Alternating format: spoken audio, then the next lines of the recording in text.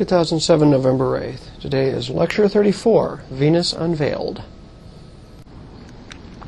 So today we're continuing our tour of the solar system, and today we're going to be meeting the twin sister planet of Earth, Venus. Venus is the second planet out from the Sun, and the basic ideas we're going to get across today is, again, because it's so similar to the Earth in many ways, it's the first of the planets we can see where a direct comparison with Earth is actually warranted. So the key ideas today is that Venus is the second planet from the Sun. It's about nearly the same size as the Earth, but unlike the Earth, it's completely covered in opaque clouds. You simply cannot see the surface from the outside except by special techniques like radar. And it shows a very, very slow retrograde or backwards rotation. Instead of the rotation we're used to thinking of in a right-hand rule with the North Pole being in the northern half of the ecliptic, the rotation is actually in the southern half of the ecliptic, as if something has turned the planet upside down or maybe started to spin it backwards. It's hard to say. One of the main features about Venus that makes it really stand out is its atmosphere. It has a very hot, very heavy carbon dioxide-dominated atmosphere, and it's a place where we see a runaway greenhouse effect in progress. The surface of Venus is far, far hotter than it would be for its location about 0.7 astronomical units from the Sun, and we'll say a little bit about how that happened. The surface has only recently become revealed to us using radar mapping. You can actually use cloud-penetrating radar to get down to the surface, and a series of space missions over the last couple of decades have given us a fairly complete picture of the terrain on the surface of Venus. What we see is it's primarily made up of long, rolling plains, a few highland areas and deep valleys, and some very unique terrain features which are associated primarily with volcanism and vertical tectonism. So we'll say a little bit more in detail about that, and of course, there's lots of cool pictures to look at. So again, sort of the planet at a glance, we are now talking about the second planet out from the Sun, Venus. The radius of this orbit is about 0.72 astronomical units, which Kepler's third law tells us takes Venus approximately 225 days to make one trip around the Sun. The ellipticity of the eccentricity of the orbit is very nearly circular. In fact, Venus has one of the most circular orbits among all the planets. It's also tilted slightly with respect to the plane of the ecliptic by a little over 3 degrees. So it, too, like Venus, is tilted, but not by a whole lot. It's still lying down pretty close to the plane of the solar system. The planet itself is nearly completely enshrouded by clouds as viewed from the outside. Its radius is pretty close to the radius of the Earth, a little over 6,000 kilometers, which makes it about 95% the size of the Earth in radius. Its mass is about 82% the mass of the Earth, so it's a little bit smaller, but not by much. It's got a couple of very big surprises, though. The rotation speed is extremely slow, 243 days. For those of you who kept track of the numbers before, the year on Venus is 220, the Venus year, if you will, is 224 days long. So it actually takes Venus longer to rotate than it does to complete one orbit. But it's not a one-to-one resonance, so something else is going on here. It's not in one of these tidally locked rotations like the Moon around the Earth or Mercury around the Sun. The other thing that catches your eye right away, and this was a big surprise to everybody, is it's a retrograde rotation. It's equivalent to saying that the axis is tilted by 177 degrees with respect to the ecliptic, or if you will, with respect to the plane of its orbit, is probably the better way to put it. This is effectively the same as saying the planet's been turned upside down. Its north pole is pointing down instead of up. That's just a different way of saying it's rotating retrograde. We use a right-hand rule to specify on a rotating planet where the direction of the North Pole is, and then axis tilt is how the North Pole, defined by a right-hand rule, is oriented with respect to the orbit. So Venus is a backwards, slow-rotating planet. Really strange. There have been a series of spacecraft to go to Venus over the years. In fact, one of the very first interplanetary space trips ever taken by a robotic craft was in 1962 with the Mariner space probe, which made a simple flyby of the planet, and a couple of flybys have been done later, Pioneer satellites, for example, in the 1970s. There have been a couple of landers on the surface of Venus, the most famous of which is Venera 7, landed in 1970, which made the real first soft landing on Venus. The first couple of landing attempts weren't very soft. A couple of the Russian spacecraft just piled it in, and one of the one of the U.S. spacecraft, the only U.S. spacecraft to go to the surface was Pioneer Venus, which was really sent in as an atmospheric probe. It was supposed to sample the properties of the atmosphere as it descended, but it was anticipated it would crash into the ground. It had a parachute, but it wasn't certain how well it would do.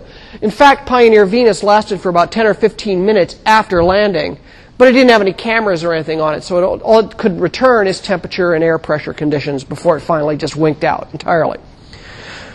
The Vega spacecraft sent by the Soviet Union, Vega 1 and 2, actually launched balloon-borne probes into the upper layers of the Venus atmosphere to get long-term sampling rather than just simply what you can see as you're piling your way through on the way to the ground. Those didn't last for very long, but they lasted long enough to give us some of our clearest information yet about the upper cloud decks of Venus that we'll talk about here in a bit. Finally, there have been a series of orbiters that have been sent around the planet Venus. Veneras 15 and 16 were sent by the Soviet Union in the 1980s. The U.S. sent the Magellan radar mapper, which will figure pretty highly in a lot of the pictures we see in this lecture, come from the Venus Magellan mission in 1990 to 1994. And the most recent mission to Venus is the so-called Venus Express mission sent by the European Space Agency, which was sent in the year 2005 and has been in orbit ever since, and is still operating. Although it's primarily a cloud mapper and monitoring satellite, it actually has very little radar capability of its own. So Venus has been visited by quite a number of spacecraft. In fact, it's been a point of considerable interest, and you will notice the very large number of Soviet spacecrafts. In many ways, like the way in which Mars has been heavily explored by the United States, the Soviet Union made Venus kind of its own. Now, there's a lot of reasons for it technically. It turns out it's fairly easy to get into transfer orbits between Venus and Mars, and the Soviet Union decided they were going to make a big impact. The biggest impact would be to do Venus exploration. And so a lot of what we know about some of the detailed aspects of Venus's atmosphere and some of the ground conditions, other than those that came from later radar missions, come from the Soviet spacecraft sent in the 1970s. If we look at Venus from space, if we look at Venus sort of from and this is a beautiful spacecraft view, this is actually an ultraviolet view that shows there are some structures in the clouds, but you're really seeing cloud tops here. You are not able to see down to the surface of Venus at all.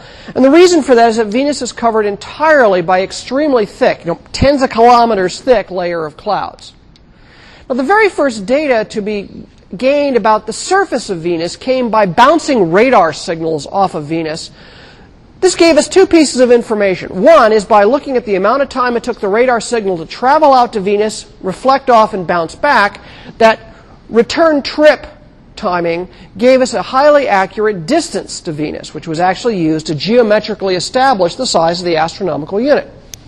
The other thing that would happen, of course, is if Venus is rotating, like the Earth is rotating, then what you would expect is as the radio waves reflect off the planet, one side of the planet as it's rotating is going towards you, the opposite side is going away from you as it rotates.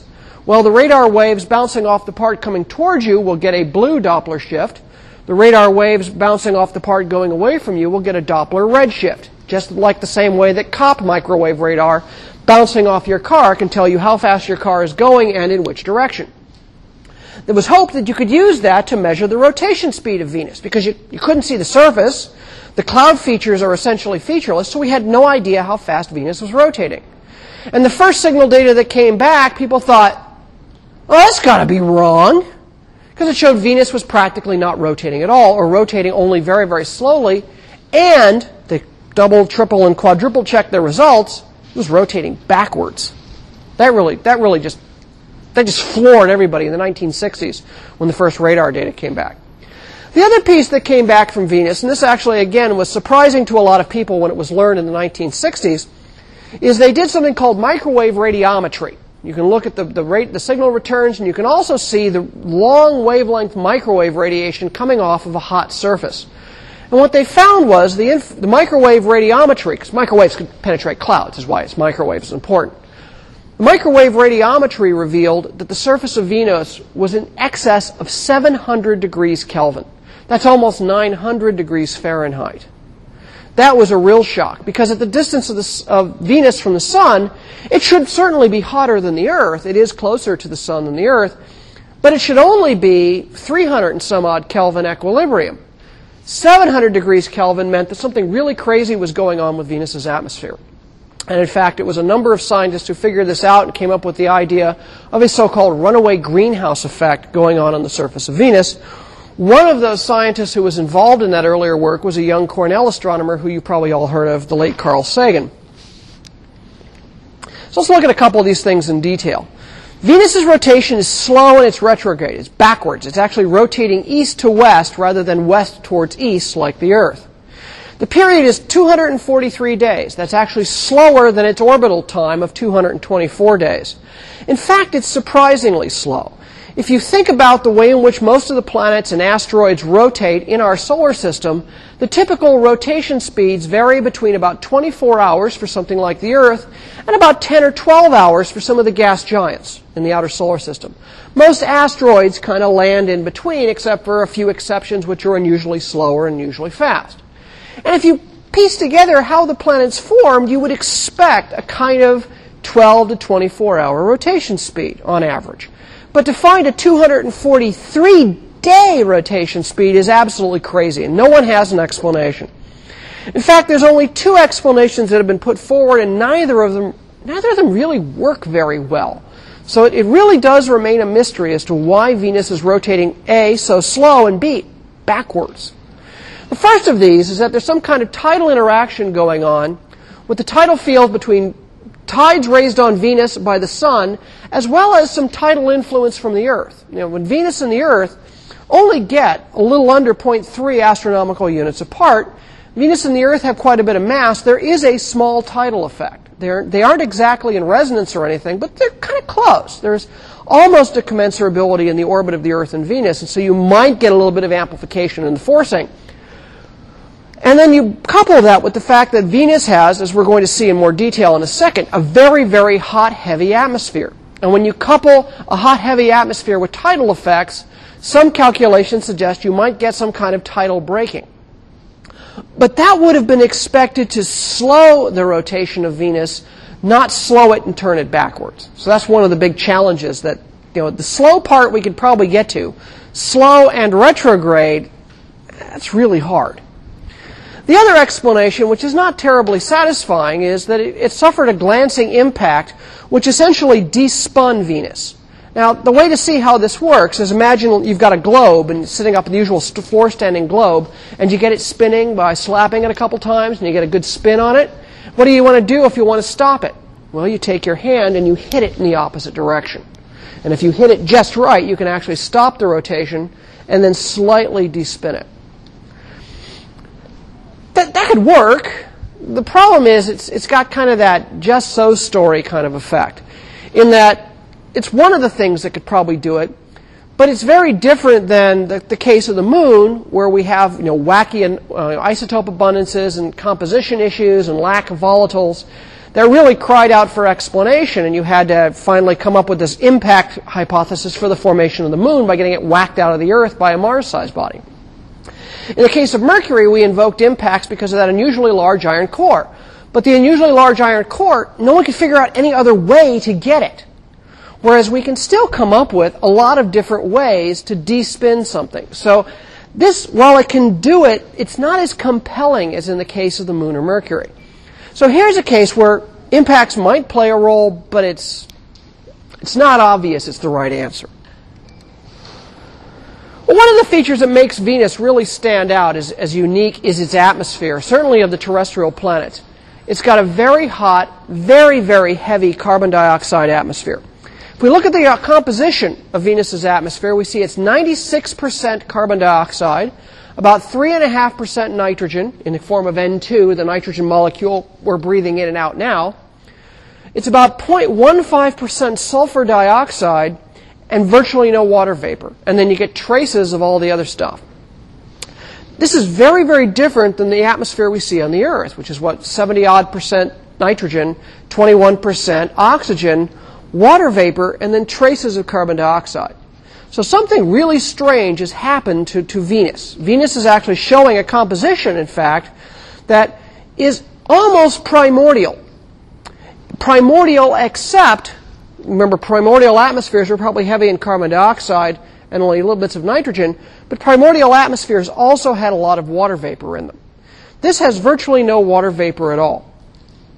The other aspect of this, in addition to the sort of this very dried out primordial composition, is that Venus's atmosphere is extremely heavy. If you were to stand on the surface of Venus, hopefully protected, because the pressure will be 90 Earth equivalent atmospheres. So that's, an Earth's atmosphere is roughly 1 kilogram per square meter of pressure. On Venus, that would be 90 kilograms per square meter. In fact, that's so extreme, that's like you going into the ocean to a depth of 1 kilometer. The weight of the water on top of you, 1 kilometer below the surface of our ocean, would be equivalent to the pressure that you would feel standing on the surface of Venus. This is really heavy. This is 90 times heavier than our own atmosphere in round numbers. Furthermore, this hot, heavy atmosphere is a very good heat conductor. All this carbon dioxide being an exceptionally good greenhouse gas, traps the sunlight coming in, it traps infrared radiation coming off the hot surface, and it acts like a great big heavy blanket. So here you are, close to the sun, you should be warm, and you've put on a down jacket. In fact, what the hell, we'll put on 90 down jackets. Okay? And you're just going to burn up. In this case, it makes the surface temperature much higher than it would be otherwise, about 750 Kelvin in actual numbers. That's 891 degrees Fahrenheit. And because the atmosphere is a very good conductor, even though it's slow rotating and only 1/2 of the planet is in sunlight at any given instance, it actually makes the temperature around the planet uniform. So no matter where you go, whether you're at the poles or the equator, midnight or noon, it's always going to be the same. Really hot, really dry, and really, really dense. There are clouds on Venus. I said, well, wait a minute. I just got through telling you that Venus is completely enshrouded in a thick layer of clouds. Those clouds are like Earth clouds, right? They're made of water droplets. But there's virtually no water on Venus. So what are they made of? Well, it turns out they're not water vapor clouds like we have on Earth. They're sulfuric acid droplets, H2SO4. In fact, they don't actually go all the way down to the surface. They're very high up in the atmosphere. They form a fairly thick cloud layer, about 10 kilometers thick. The bottom of the cloud deck starts at about 48 kilometers, and it goes up to a height of about 58 kilometers. This 10-kilometer thick cloud of sulfur dioxide and sulfuric acid droplets, literally liquid droplets. Now, the lower atmosphere below that cloud deck is actually clear. This is one of the surprises from the first Venus atmosphere-penetrating spacecraft. Found they were expecting to sort of find themselves in cloud all the way down. The big surprise was that the atmosphere was bone dry, and that once you got below the above top sulfuric acid cloud deck, it was completely clear. There was no haze, there were no steamy clouds. So even though it's hot, it's not hot and humid. It's hot and it's drier than any dry air on the Earth. Now, a couple of things that you're going to get here, a couple of effects. One is the atmosphere is like being under a kilometer of ocean in terms of pressure.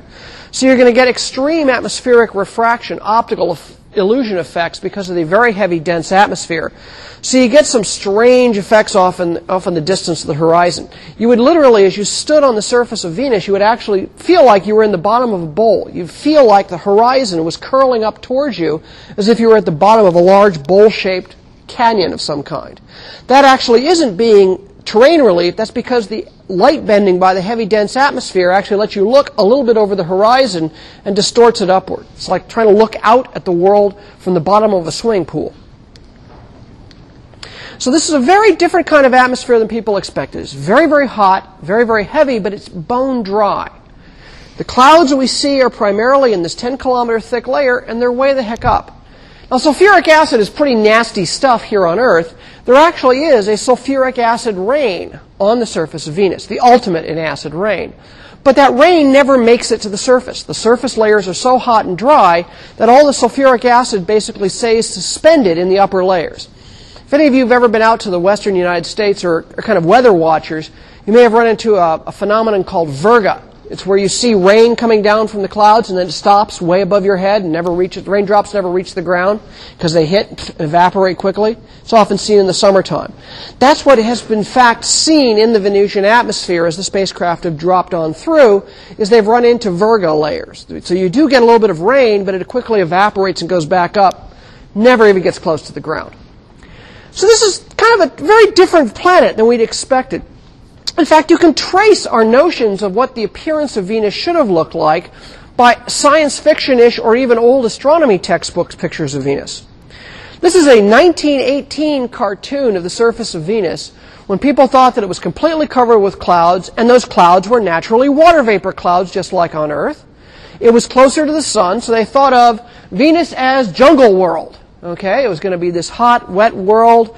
They envisioned lots of plant life and liquid water everywhere, and oh heck, William Rice Burroughs, the guy who wrote the Tarzan novels, had dinosaurs and Mars babes or something like that on Venus. It was just crazy. People thought of it as the jungle world. This is really what Venus looks like. It's not a very nice place for anything. In fact, nothing probably lives there at all. It's extremely hot, extremely dry.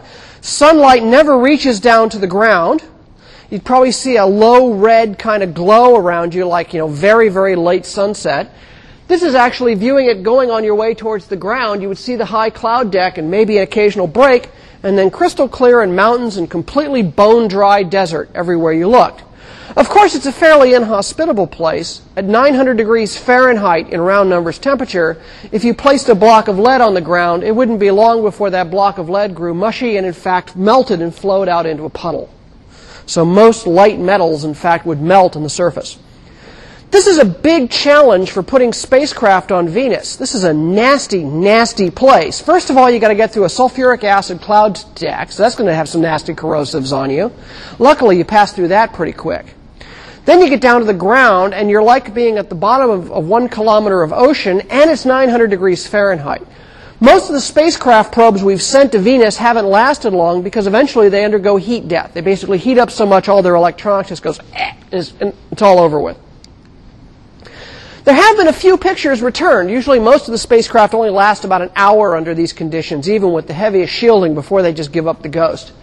This is some marvelous pictures from Venera 14 from 1982. Those of you who read Russian will recognize CCCP, the name of the now-defunct country.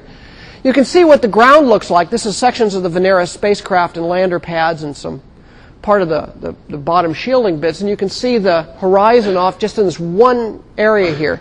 They didn't really get a nice panoramic view before the camera failed. It's just really...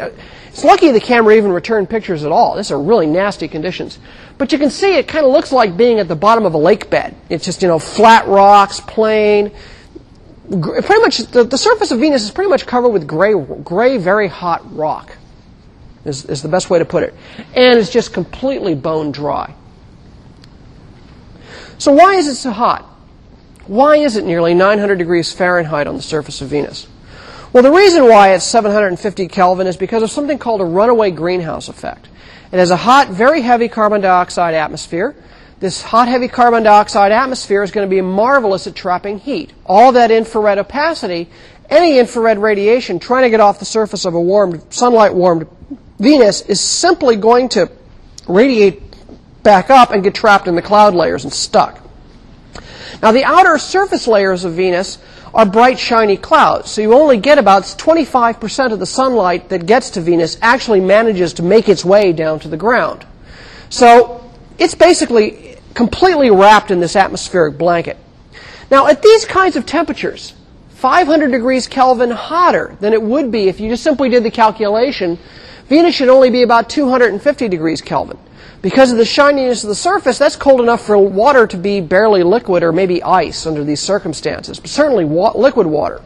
You would have expected liquid water in a lighter atmosphere, but the atmosphere is so heavy that the water stays as a vapor. Because the water stays as a vapor, you never rain out and form a liquid water ocean. And it was the liquid water oceans on the Earth that allowed carbon dioxide to be slowly scrubbed out of the Earth's primordial atmosphere, and then chemistry in liquid water that allowed most of the Earth's carbon dioxide to be locked up in the carbonaceous crustal rock.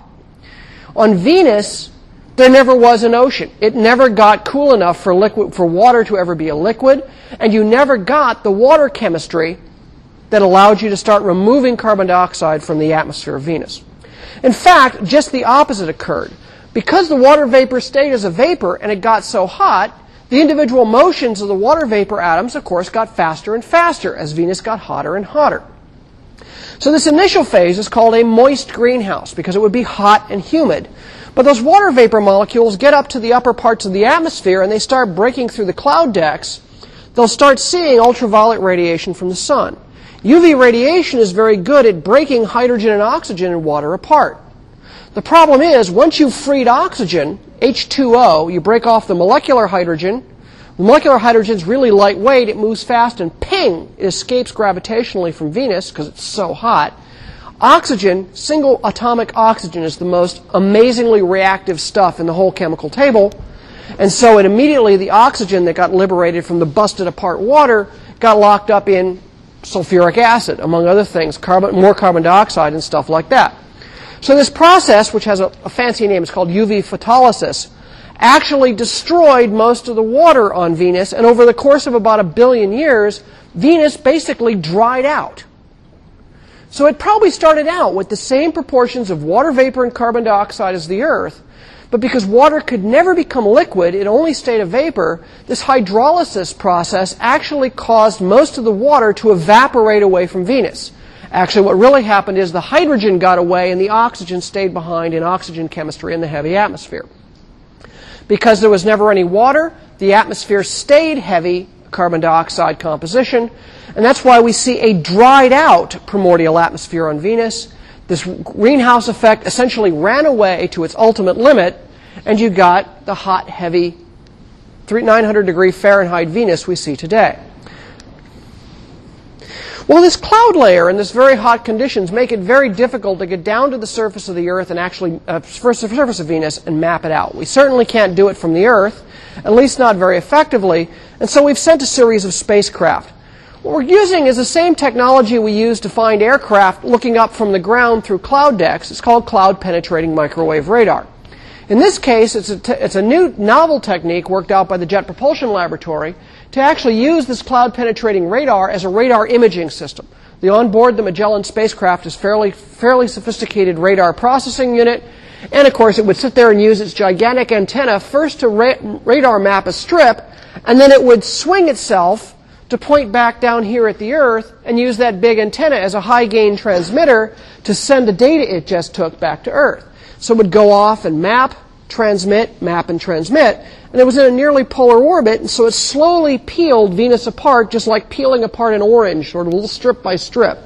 And over time, we were able to actually get a very, very clear view of the surface of the planet. There had been previous radar mapping missions, but nothing of anything approaching the resolution of the radar mapper. So this is what Venus looks like from the outside in the ultraviolet, but if I could strip away the clouds, what I see is this. This is what the surface of Venus looks like. Mostly low-rolling plains, a few highlands, very few, but still a couple of impact craters, and very, very interesting terrain features. If we look at the surface terrain features of Venus, what we find is about 85% of the planet is actually low-rolling plains, pretty much like, in many ways it resembles, for example, the long, low-rolling oceanic plains of the Earth, except the big difference here is these are not deep ocean basins like on Earth because there never was any ocean on Venus as far as we know. The other 15% of the terrains are highlands that kind of resemble small continents in the way they rise above this primary plains, and there are a couple of belts of mountain ranges that probably are mostly volcanic in origin, plus a few rift or uplift areas that produce mountain ranges. The highlands are primarily concentrated into two regions on the northern portion of the planet.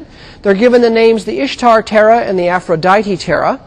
Now they're called highlands because they are higher altitude than the rolling plains. Unfortunately, we use the same language, highlands, for high altitude regions for the old regions on the Moon or Mercury, where they're looking at very, very old terrains, which are also somewhat high altitude. So be careful when you're looking at these names. These do not refer to the kinds of ancient, heavily cratered highlands we've seen on the Moon and Mercury, but in fact really more resemble terrestrial Earth continents. And the low-rolling plains that cover 85% of the planet, if you will, resemble the large ocean basins, the low-rolling plains that are right now underneath water here on the Earth. We also see on top of this general terrain a series of geologic features that are fairly familiar. We see impact craters, a few thousand of them. We see a lot of volcanoes, and we see some other unique geologic features, all of which are reasonably recognizable from Earth, but there are important differences, as we'll see in a moment. Now, one of the things I want to make a note of, I'll show you a map here. This is taking Venus, that yellow map. I don't know why they ever chose that sort of yellow, and maybe it's because it makes it look like it's glowing hot. But this is perhaps a better terrain map to use for Venus. This is the surface topography of Venus. Now it's been unwrapped for us. The color coding they've used here is to show the idea of altitude. The low blue stuff here, which looks like water, isn't water. That gives you the lowest of the plains. And then the green regions here are essentially the highlands. And the transition color is above some kind of mean spherical level for the planet. I almost said sea level, but I had to stop myself. It's above the same level that we would use, analogous to sea level on the Earth.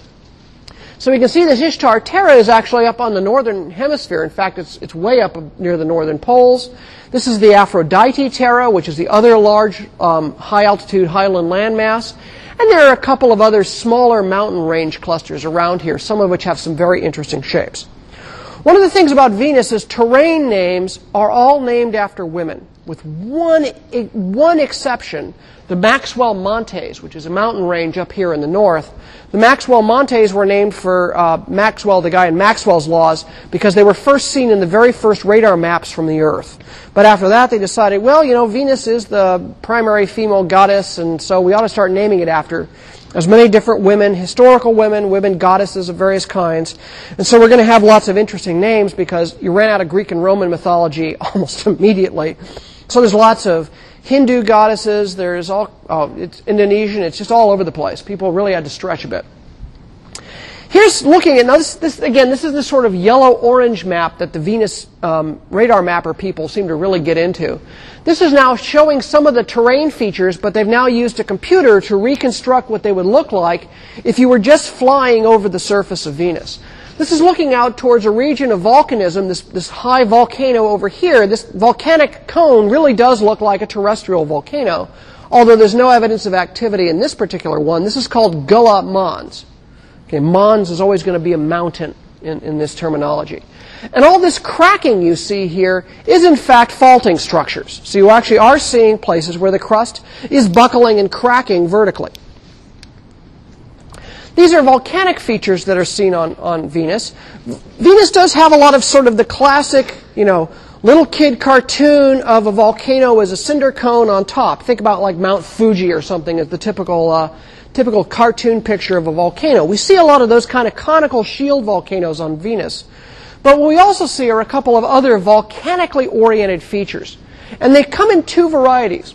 The pancake domes, which that kind of looks like a couple of pancakes on a plate. And they are, in fact, domes. They're places where the crust is being pushed up by a bubble of magma, which is coming up from below the crust and is pushing up on the crust. So we're seeing upwelling occurring and deforming the crust upwards. And it's kind of pushing up, and as the crust pushes up, you see the crust beginning to crack and craze around here. And you can see all the various radial and azimuthal cracking in here. We do, in fact, see things like pancake domes on the Earth, but they're pretty rare, as it turns out. The other place, in addition to getting upwelling, you get these structures called coronae. Now, unfortunately, in this picture here, you don't get an impression of depth. A corona is actually a depression. This is a place where there's downwelling, where magma is flowing down below the crust, and the crust is actually collapsed inward. And you can see, again, cracking here. What this reminds me most of is if you've ever seen an impact of a rock on a windshield made of safety glass. And you get that sort of circular crack pattern, plus a few radial cracks running outwards from the point of depression, like the point of impact of a baseball on a car windshield. So the way to think of the coronae is where the crust is collapsing, and of course, again, it's solid crust, so it's cracking and crazing and buckling. And so this is the kind of faulting we get, like in that previous picture here. This is actually near the edges of one of these coronae. I think this is near one of the coronae. And you can see how all the faulting here is all vertical. It's all cracking, where you see two portions sort of giving up strain and one part just going boom, like that. So we get coronae where we get downwelling, pancake domes where we get upwelling. Volcanoes are an extremely common terrain feature on the surface of Venus. In fact, there are more volcanoes across the surface of Venus than on just about any other large body in the solar system. However, there's some certain patterns we don't see. On the Earth, when we see volcanoes, they often come in chains. A lot of those volcanic chains we see on the Earth lie along tectonic plate boundaries. Remember the ring of fire in the Pacific, around the Pacific plate. We also can see chains of hotspot volcanoes like the Pacific Island chain and the Midway Island chain, the so-called Emperor Seamount, where the Pacific plate is slowly sliding north over a magma hotspot that builds a series of volcanoes in place, and you get this dragged-out chain. Nowhere on Venus do we see any chains of volcanoes at all. And so that immediately rules out any kind of plate tectonics going on like Venus. So Venus seems to have a one-piece crust. It isn't broken up into separate plates like the Earth. And that fact is revealed by the fact we don't see the kinds of geologic structures we associate with the edges of plate boundaries or these chains of hotspot volcanoes from plate motions. The pancakes, domes, and coronae we see are huge. They're 100 to 200 kilometers across. So we're really seeing these stationary upwelling and downwelling features that are very persistent for very long periods of time and shaping the terrain features. So where on Earth we had a lot of features on the Earth which are caused by the lateral motion of the crust, we're seeing on Venus things formed primarily by vertical motions in the crust, being driven by the mantle, the semi-liquid molten mantle below. Now there's a question, is if we see so many volcanoes, and it's pretty clear that most of Venus is probably going to be molten in the interior, do we see active volcanism today? Do we see any actual volcanoes erupting during the Venus mapping? There's one or two places where it looks like where the Venus mapper went around and then came back a year or so later, there was a change in the terrain on the side of a volcano. That could just be a landslide or it could be a lava flow. No one can tell. The other clue is in some of the atmosphere mappers that fell down through the atmosphere, like especially the Soviet spacecraft. On a couple of occasions, they noticed that between different spacecraft visits, there was a larger amount of sulfur dioxide in the atmosphere. One of the primary sources of sulfur dioxide would be venting out of a volcanic eruption. So the jury is still out on this, and this is one of the things that people are trying to think about what's the best way to study. The problem is long-term visits to Venus are tough because of the harsh environment, so it's still an open question. But the big difference here, and this is the real takeaway point, is that we're seeing tectonics on Venus, but it's not the plate tectonics like we saw on the Earth. Okay? A couple reasons for this. The reason why Venus's crust, even though it's very close in size to the Earth, did not break up into plates, probably has to do with the fact that A, it's extremely hot, and B, it's very dry. If you dry out rock and make it hot, instead of making it brittle, it's kind of counterintuitive, you actually make it somewhat softer. Right? It's not quite mushy. It's still solid, but it's softer and it's more pliable. As a consequence, you're not going to get the large-scale fracturing into plates like we see here on the Earth. We certainly see evidence of upwelling and downwelling causing domes and compression and coronae. So we know there is an active mantle, but because the crust is all of a piece, it has nowhere to slide laterally. And so we get entirely vertical processing in the crust of Venus. Now, just to keep moving on a little bit, we do see impact craters on Venus. There are only about 1,000 of them. It's a very, very lightly cratered surface. So we know that most of the surface we're looking at is comparatively young. It's much younger in terms of geologic terms than the surface of Venus, or surface of Mercury, or the surface of the Moon. They're randomly scattered over the surface, so we're not seeing any like large plains that have fewer impact craters on average than others. They're kind of uniformly scattered about the surface. None of them, however, are small craters. We don't see any craters smaller than 3 kilometers across. A 3 kilometers across crater would be made by a 30-meter size meteor or asteroid. And the reason for that is actually pretty simple. The atmosphere is so heavy, any smaller rocks burn up completely before they reach the ground and so can't make a crater. So we only see the really big honking rocks that manage to punch its way through that heavy atmosphere and punch a hole in the ground. However, the sheer lack of craters on the surface is telling us that about 80% of this surface has been completely repaved by tectonic processes, probably volcanic processes, during the last 500 million years, the last half billion years. So we're looking at a relatively young terrain, geologically speaking, in the solar system of about 500 million years due to the lack of cratering. And some kind of repaving event occurred somewhere around 500 million years ago, which completely erased most of Venus's geologic history. There's two competing ideas for why there is this lack of cratering. One is that because things are kind of soft and mushy, is that the craters get filled in very quickly by volcanism, because volcanism is so common. And the other possibility is that there was a catastrophic volcanic repaving of the entire surface 500 billion years ago. Being able to distinguish between these options is going to be hard. Here's one of these craters. It's a really flat crater, not a very high ground, and even it is obviously very clearly filled in with lava. They kind of pool in pretty quickly. Venus and the Earth. These are the big differences between these planets. They're very nearly twins. We see volcanic and tectonic repaving. On the Earth, it's an ongoing process, right? Most of the continental crust in the Earth, except for the oldest portions, are 60 to 100 million years old. There's even younger stuff. There's new volcanism, new crust being formed all the time. In Venus, that process seems to have stopped about 500 million years ago. On the Earth, all of what we see is primarily lateral recycling because of sliding motions side to side among the different crustal plates. But on Venus, we see primarily vertical recycling, in which we have upwelling and downwelling in place in a one-piece crust. And again, this may be related to the lack of water in the crust of Venus.